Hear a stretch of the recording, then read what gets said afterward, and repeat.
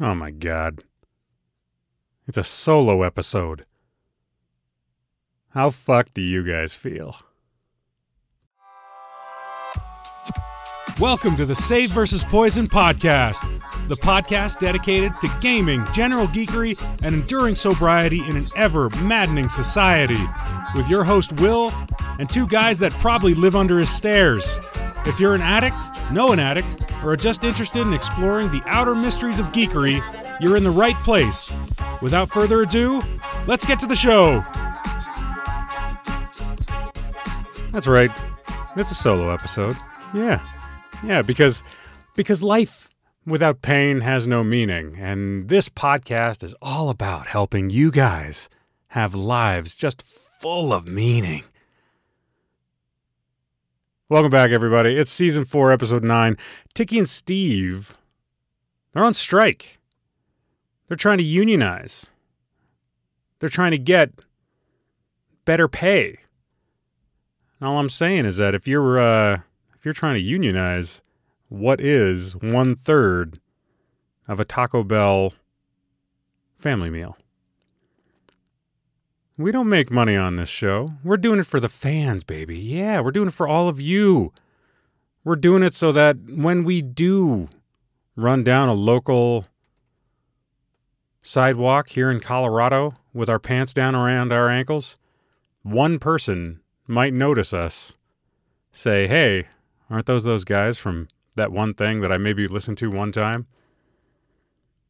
Come up to us, give us a high five, give us that validation that we need so badly, and then move on with their day shopping for, well, I imagine like bananas or something. You guys are shopping for your potassiums, right? You guys need bananas and stuff. Oh, no, the real story is Steve's welcoming back his kiddo to school, and that was that's always a day of high energy and high emotion with any family. I've got the same thing going on with at least one of my kids tomorrow. And then Tiki's got a phone call with his family tonight, so he's a little persona non grata as far as getting the podcast done.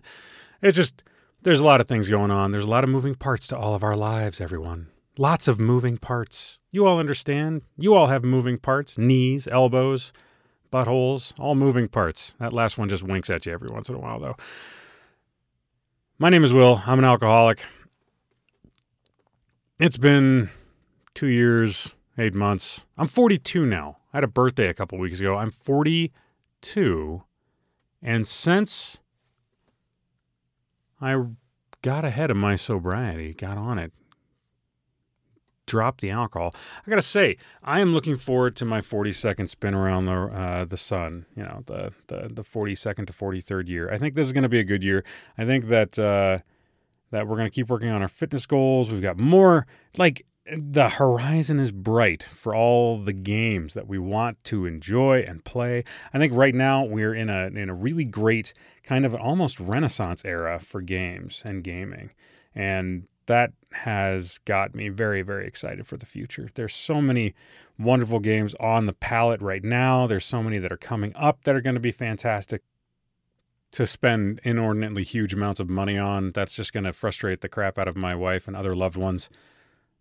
I'm looking forward to it. I'm looking forward to them collecting dust down in my basement. And I should be paring things down. Absolutely not, friends and family.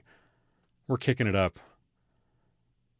We're going to start, you know what I want to do? I want to get like a GoFundMe just to see if I can get the noble patrons of our podcast and Twitch stream and YouTube channel to all just dump oodles of money on me so that I can bury my wife in board games that never get the shrink wrap taken off of them. Right now, she's listening to this going, fuck you so bad. I don't want to do that. That sounds like a terrible idea. What about retirement in college? What about it? We already got the house. We're good. As far as retirement goes, we'll just sell it and live in a tent. We'll live off a tent for a couple of years.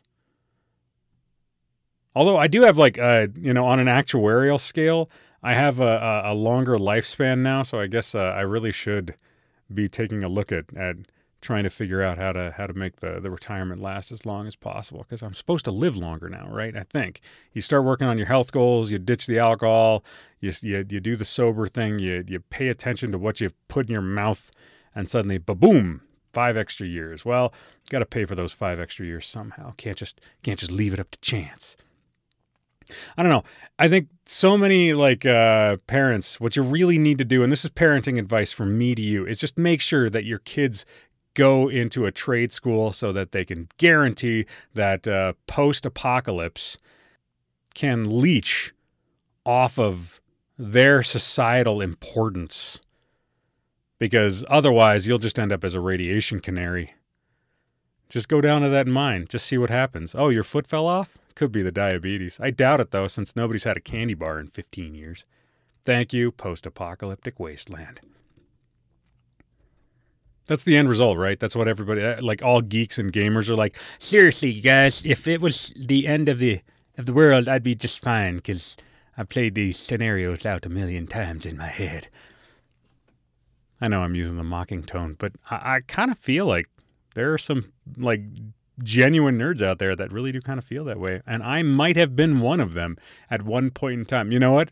I have the Fallout RPG, not the computer games, but I've got the Fallout RPG. I'm betting that I could turn that into basically just a road map for how to live in a post-apocalyptic wasteland. 1, force your currency upon them. Force your currency on everybody, all right? So it's going to be bottle caps. You guys ready for bottle caps as the currency in the end times? I am too, buddies. I am too. So this week on the show, we just got back from vacation. My family and I just got back from vacation. We didn't get back from vacation, like the SVP podcast didn't. Tiki and Steve, I think, were home. Sorry we didn't have anything out for you guys in the week between. I know that we took a week off, kind of a little bit needed sometimes to take that time off. This is the first week that we've actually missed an episode since our inception in February of 2021. So it's been a pretty long run of never missing a sode. So I'm actually really proud of that. There was a part of me that really, really wanted to get an episode recorded and then produced and then up to the YouTubes and up to the Anchor .fm servers, just to make sure that you guys had something to listen to. But I doubt that you guys even noticed. Yeah, you probably just lived your lives in the standard fashion and everything was okay. But we did just get back from vacation, my family and I. We went to an all-inclusive in Mexico for a sort of a small family reunion style gathering. My brother and his wife and 3 girls flew in from Chicago.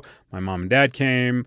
My wife and 2 kiddos, all in Mexico, all enjoying the lovely and talented Barcelo Maya Caribe. Maya Caribe was the name of the hotel that we stayed at. So it's an all-inclusive, which brings with it, I think, a few sort of odd obstacles to anybody in sobriety.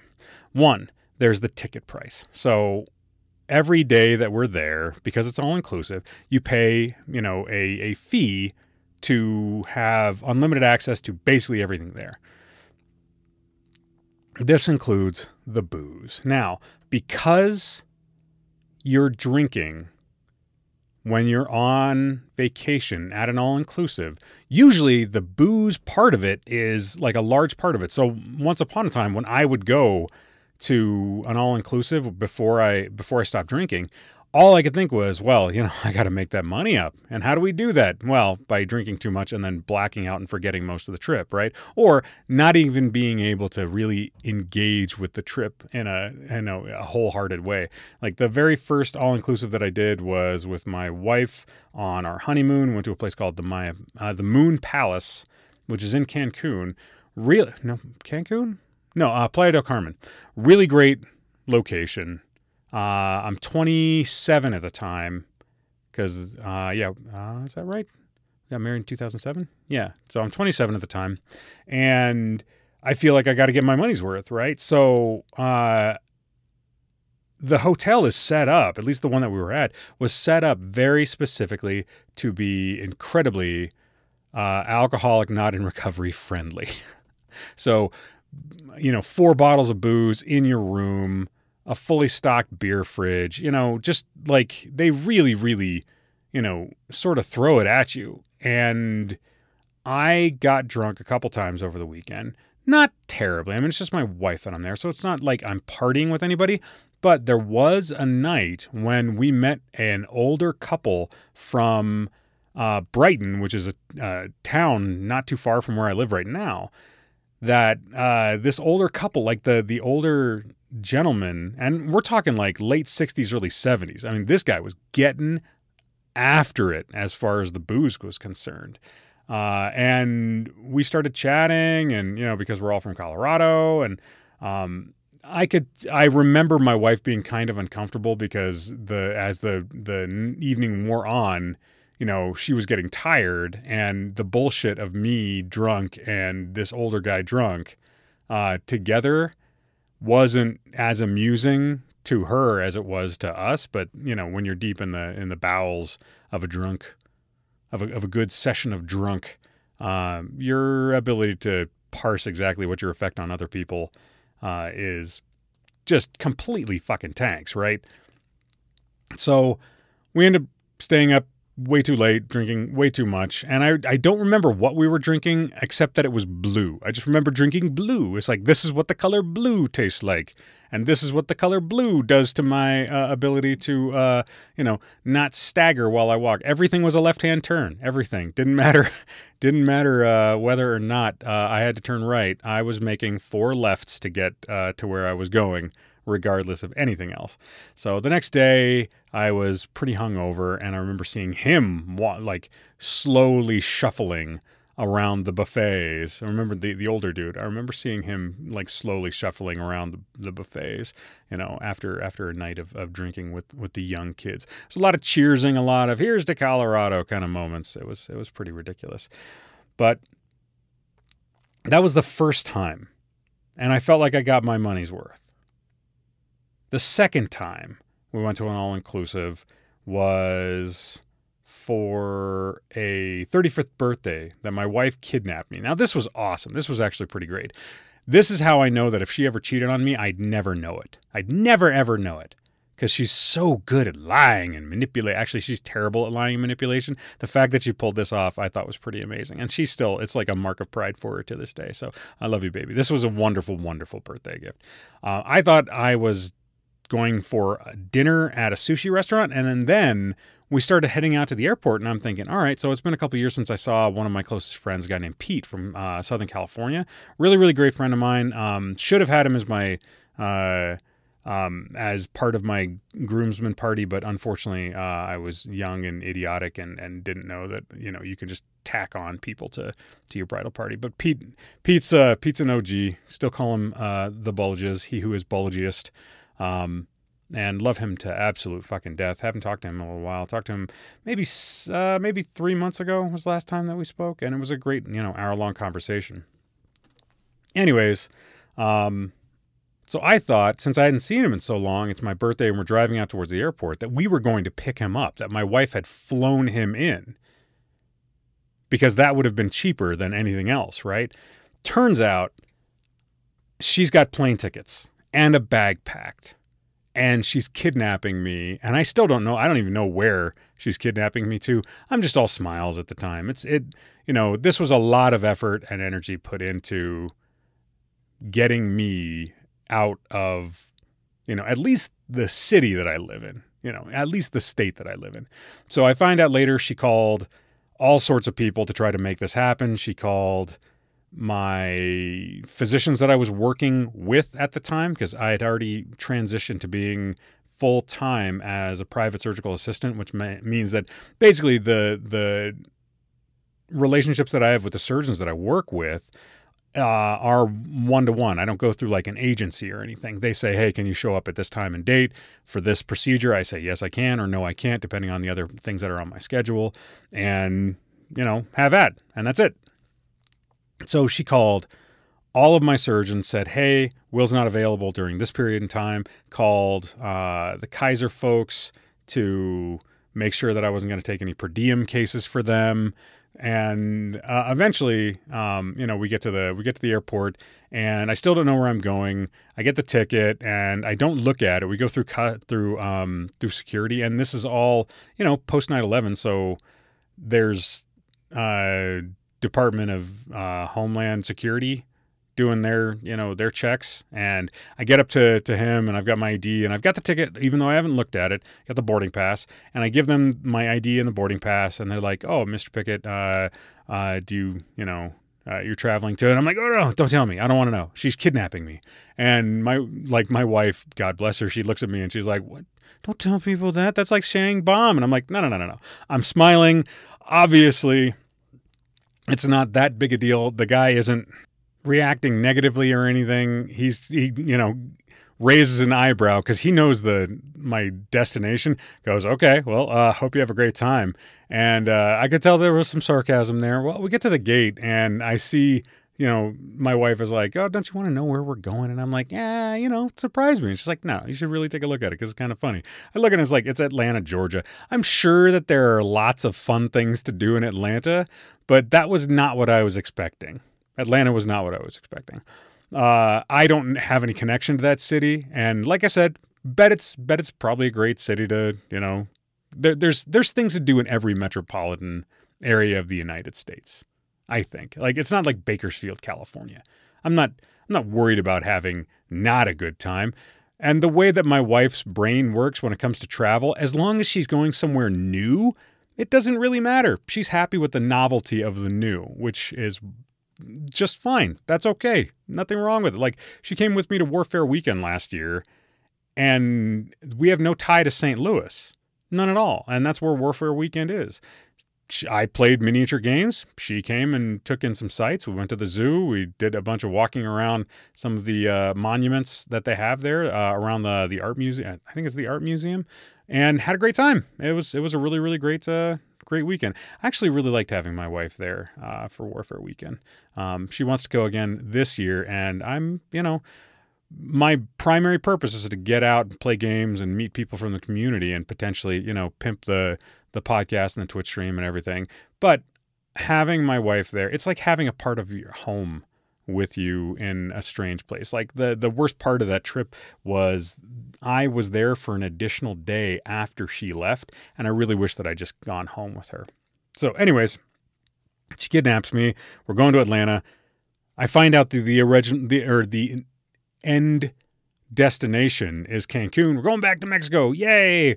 And this time, for whatever reason, I don't remember doing as much drinking. There was some, social drinking. I would have a little bit here and there, but I wasn't going balls to the walls like I had on the first trip when it was sort of like Kid in a Candy Store, but once again, it's the same sort of thing where you're at the resort and there's around every corner a bar or a waiter or waitress who's willing to go get you beer, go get you drinks. And, we're not talking about top shelf stuff. So it's, once again, it's about the destination, not the journey, which is something that I talk about in the latter stages of my alcoholism as it is anyways. And since this is 35, I've only got another 3 more years of drinking that I'm going to be doing because 3 more years? 4 more years?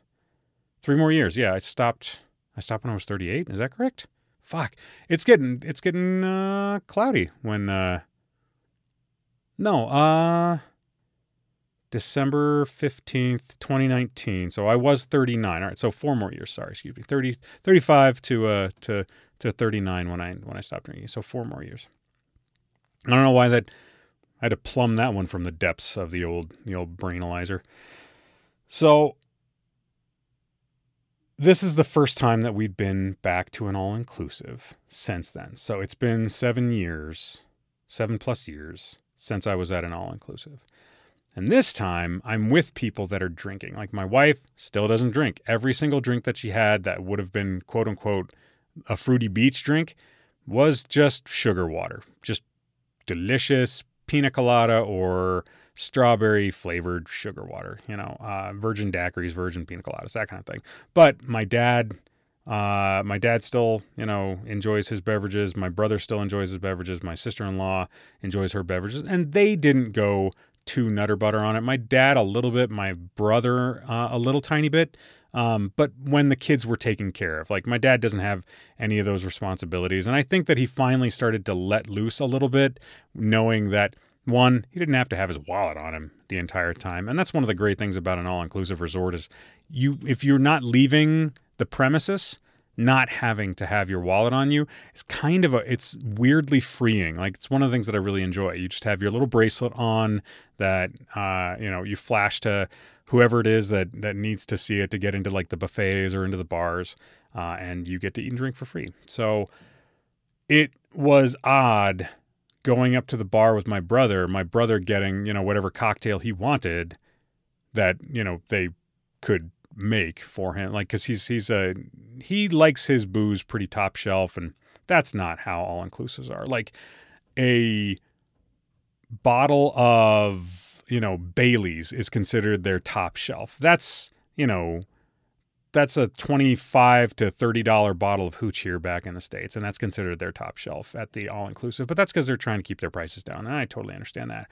But it was weird walking up, him getting whatever cocktail, and then me saying to the wait staff or the bartender or whatever, hey, I'll just have I'll have a seltzer water with a twist of lime.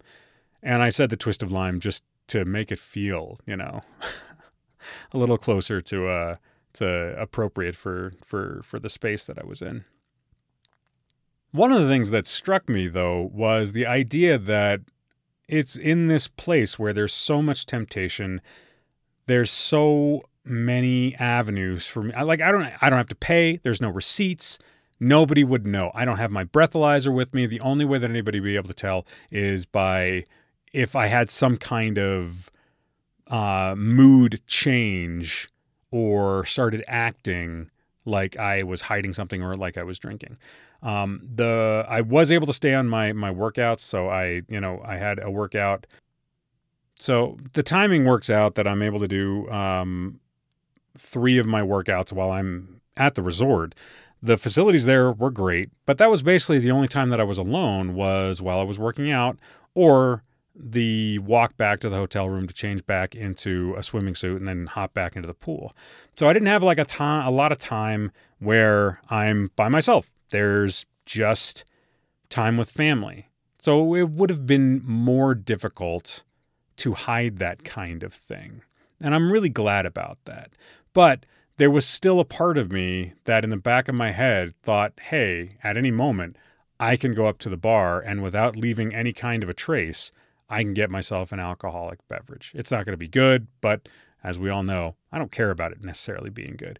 Sometimes I get a hankering for something that I want, that I used to really enjoy for the sake of enjoying it. But the amount of times when I just wish that I could feel drunk again, those are, it's 65% that to 35% the other thing.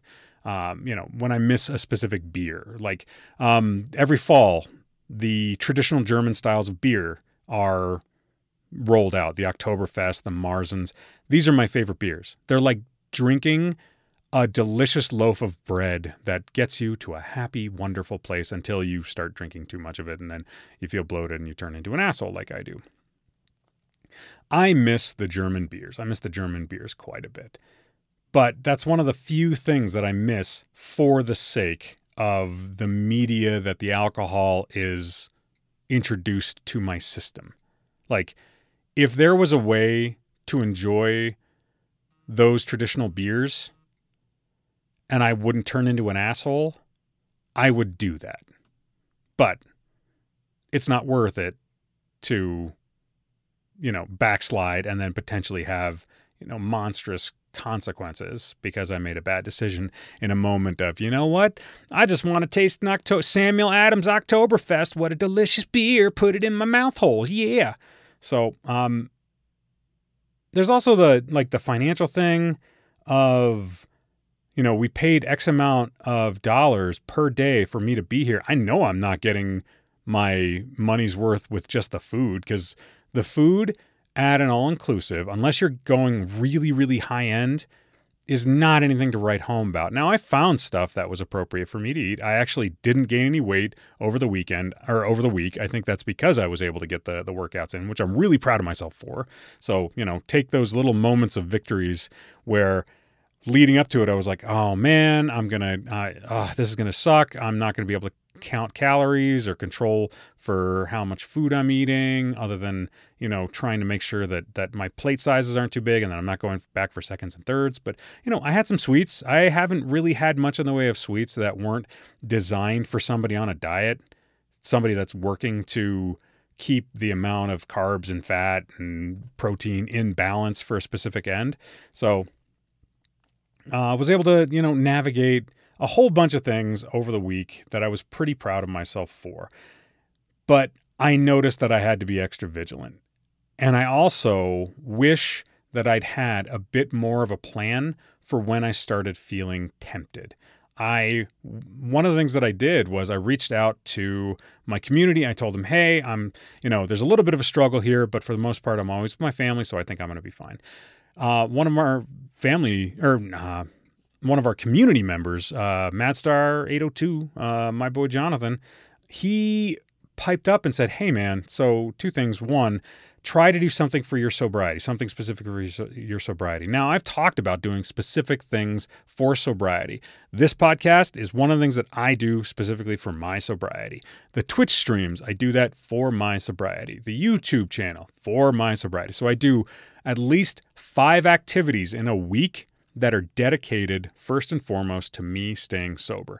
Everything else that flows from that downstream, enjoying the process of being creative, any possible money or monetization or recognition that I get from that, we are most people, I think, especially me, I feed so much off of positive feedback from my community, from you guys, from basically anybody that's willing to step up and say, hey, great job on the product that you're producing, because this is a product. I'm not selling anything. I'm just producing something. But I didn't make a plan to have anything like that while I was in Cancun. Now, like I said, I'm surrounded by family. I have activities to do. I'm not terribly worried. Those little in-betweens when I went from room to breakfast to gym back to the room, those are the only times that I was by myself for the most part. And each one of those times was pretty short, pretty fleeting. So it's not like, yeah, you can slip up in a moment. It's not hard to do that. But I think that I did a pretty good job of mitigating when I had access to alone time. And here at home, I have no problem doing my plan when I have any kind of a struggle with a temptation. But when I'm out and abroad, I think that's something that I need to make sure that I am communicating with my spouse and creating before I get on site. Like, that's not something that I want to be scrambling for last minute. You know what I mean? Yeah, you do. So, yeah, still sober, still keeping it on the train, still tending my garden, even though I've got plenty of fertilizer to share if anybody needs some. And, it was a good trip. My family dynamic is a little bit odd sometimes, but I was really happy to be there. I was really happy to see my dad basically pretty loose. I was happy to see my brother. I love my brother a lot. He's a great source of inspiration for me. I can't think of too many people that are as adult as he is, while at the same time being a lot of fun to be around. My sister-in-law constantly surprises me, and that's always kind of a joy. Like, every single time I am near her, she does something or says something that absolutely surprises me. And because of the sort of cynical nature of the way that I was raised, I have a hard time not looking at it cynically, when in actuality, she's just an incredibly wonderful person. And I'm really glad that my brother married so incredibly well. Don't get me wrong. He's a phenomenal human being, but I think that they're really, really well partnered up. Not that they're ever going to listen to this show. Isn't that nice? That's nice. So this week I started playing Cult of the Lamb, which is all about indoctrinating little furry woodland creatures into a cult that you started because as a lamb you were going to be sacrificed to continue keeping a dark god chained in the underworld. Listen to all those words. You play a lamb. It's very cartoony. It's very goofy. And you go through this world killing bosses and doing it's like a Zelda game with a don't starve aesthetic that's brighter, but it's the same sort of like 2D cell shaded on a 3D play area. So you're looking down at the map and the camera never changes, but everything is two-dimensional. All the creatures. So imagine like a pop-up art book. That's kind of what it looks like you're playing on, which is kind of fun. But you're managing this cult. You have to keep your followers happy. You have to take from them their devotion. You can do things like sacrifice them. If you don't build certain things, they'll like shit all over your little land parcel that you've got. Then they'll make themselves sick. And like, it's like, damn, y'all, like dig a latrine or some shit. But one of the things that I'm really excited about it for, though, is that it will interface through Twitch so that the community that we have, the Savers of Poison community, can, if they're interested, can actively participate in the game from outside of the game. And I found that to be kind of a fascinating thing. And I didn't know about that until after I'd already downloaded and paid for the game. So this was something that Steve put on my radar a while ago. We played the demo on stream and had a great time. Actually, we played a couple of demos that were really good. Blood and Teeth from Warhammer 40K, which is a 2D side-scrolling shoot-'em-up game, which looks like it's going to be a lot of fun. Looking forward to playing that. But yeah, Steve turned us on to Cult of the Lamb, and between the Zelda stuff, the city building, the cult management, it's all like really tongue-in-cheek and goofily dark and very, very, very sad. It's a very satisfying gameplay loop so far. So we'll be playing that again on Wednesday night's stream. That'll be Wednesday, August the 17th. We're going to be playing that on that stream. That's going to be a ton of fun, I think. For other news in gaming, we have the equipment now, I think, to be able to set up the painting streams. I'm really looking forward to that. I don't know what night we're going to do that. That might be a daytime stream kind of a thing. So if you're looking for some fun painting, we're going to play with a whole bunch of different techniques. One of my favorite painters in the whole wide world is a YouTuber named Marco Frazzoni. I talked a little bit about him here and there on the podcast, on the Twitch stream. So shout out to Marco.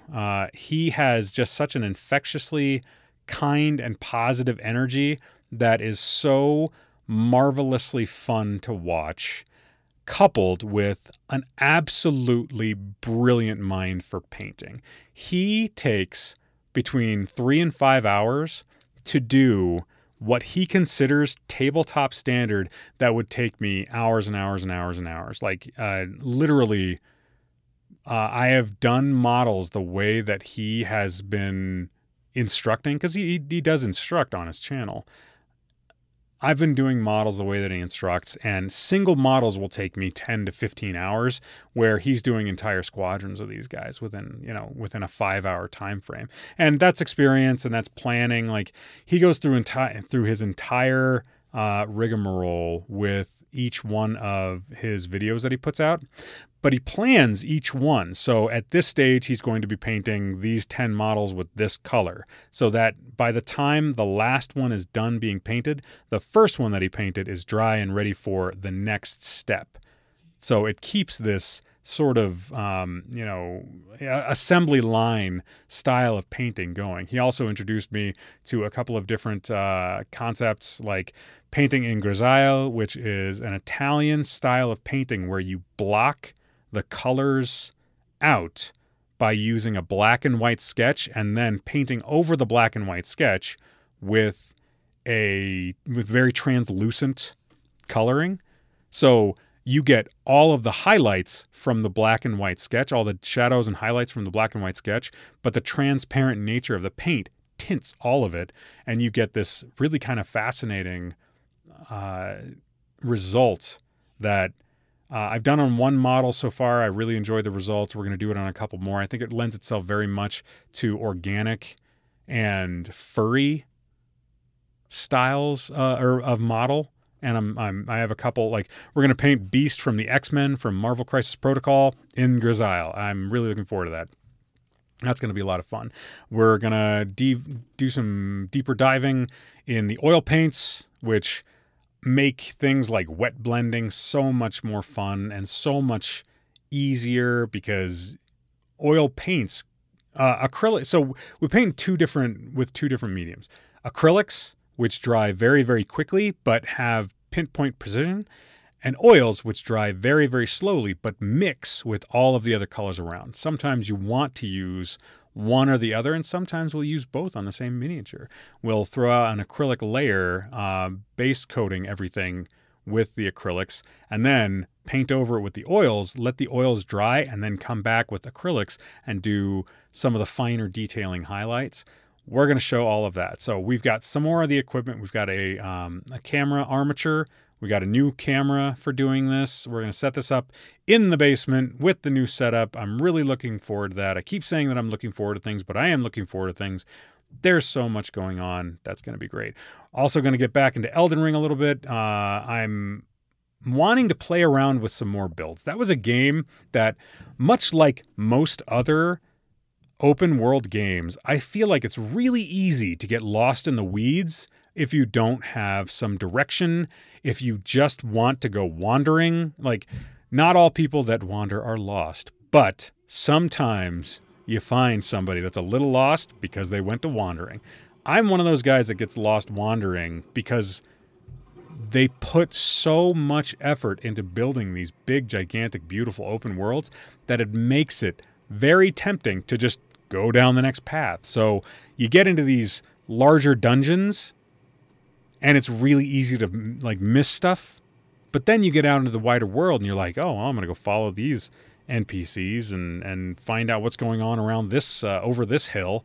And suddenly you found something that you didn't have any clue was there, exploring. And you're like, oh my God, I can't believe that the developers of this game. And, From Software is one of my favorite developers. There's only a few games that have captivated my imagination as much as the Souls style games have, and nobody does them better than FromSoft. I mean, they started with Demon Souls, moved on to 3 Dark Souls. Bloodborne was an absolute masterpiece of a game that I really wish was on PC, or at least that I could, steal the PS4 from my kids. But they got that motherfucker on lock. It'd be nice to be able to use the PS4 on stream, or at least the Xbox on stream, something like that. You know what I mean? I know that we got to get that up and running for Madstar. Madstar has patiently waited for me to get the Xbox hooked up so that we can play something online together. Unfortunately, I don't think he's got much in the way of a PC to watch from. I think he said an old busted laptop, and that's okay. I just appreciate the eyes on the videos. So we're going to dive back into some Elden Ring. I don't know if we're going to play that on stream or not. If we do, that's the problem kind of with being a variety streamer and having gaming ADD. Like, I'm not a Fortnite streamer or a Minecraft streamer. I play whatever tickles my fancy. And right now, I've got so many games tickling that fancy. I mean, we do Hunt Night on Friday nights, kind of regular as clockwork, and I'm pleased about it. I'm happy with that. That's fine.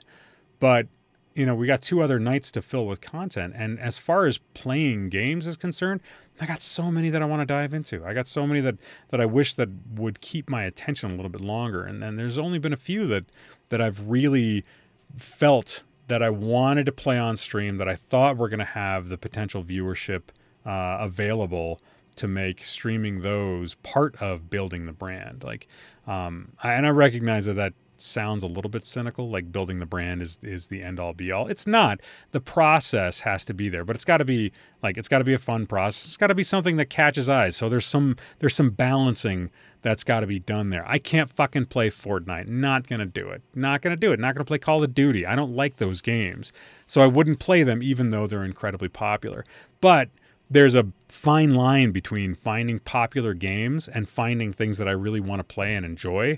And that's the middle ground that I want to be in, as far as getting the message out, because that's one of the whole points. 1, keep me sober. 2, get the message out. See if I can help other people stay sober. And I think that it's been burgeoning, but I'm really proud of not only what the podcast has done. We hold pretty steady numbers, and all of you guys listening. It is super, super fucking appreciated.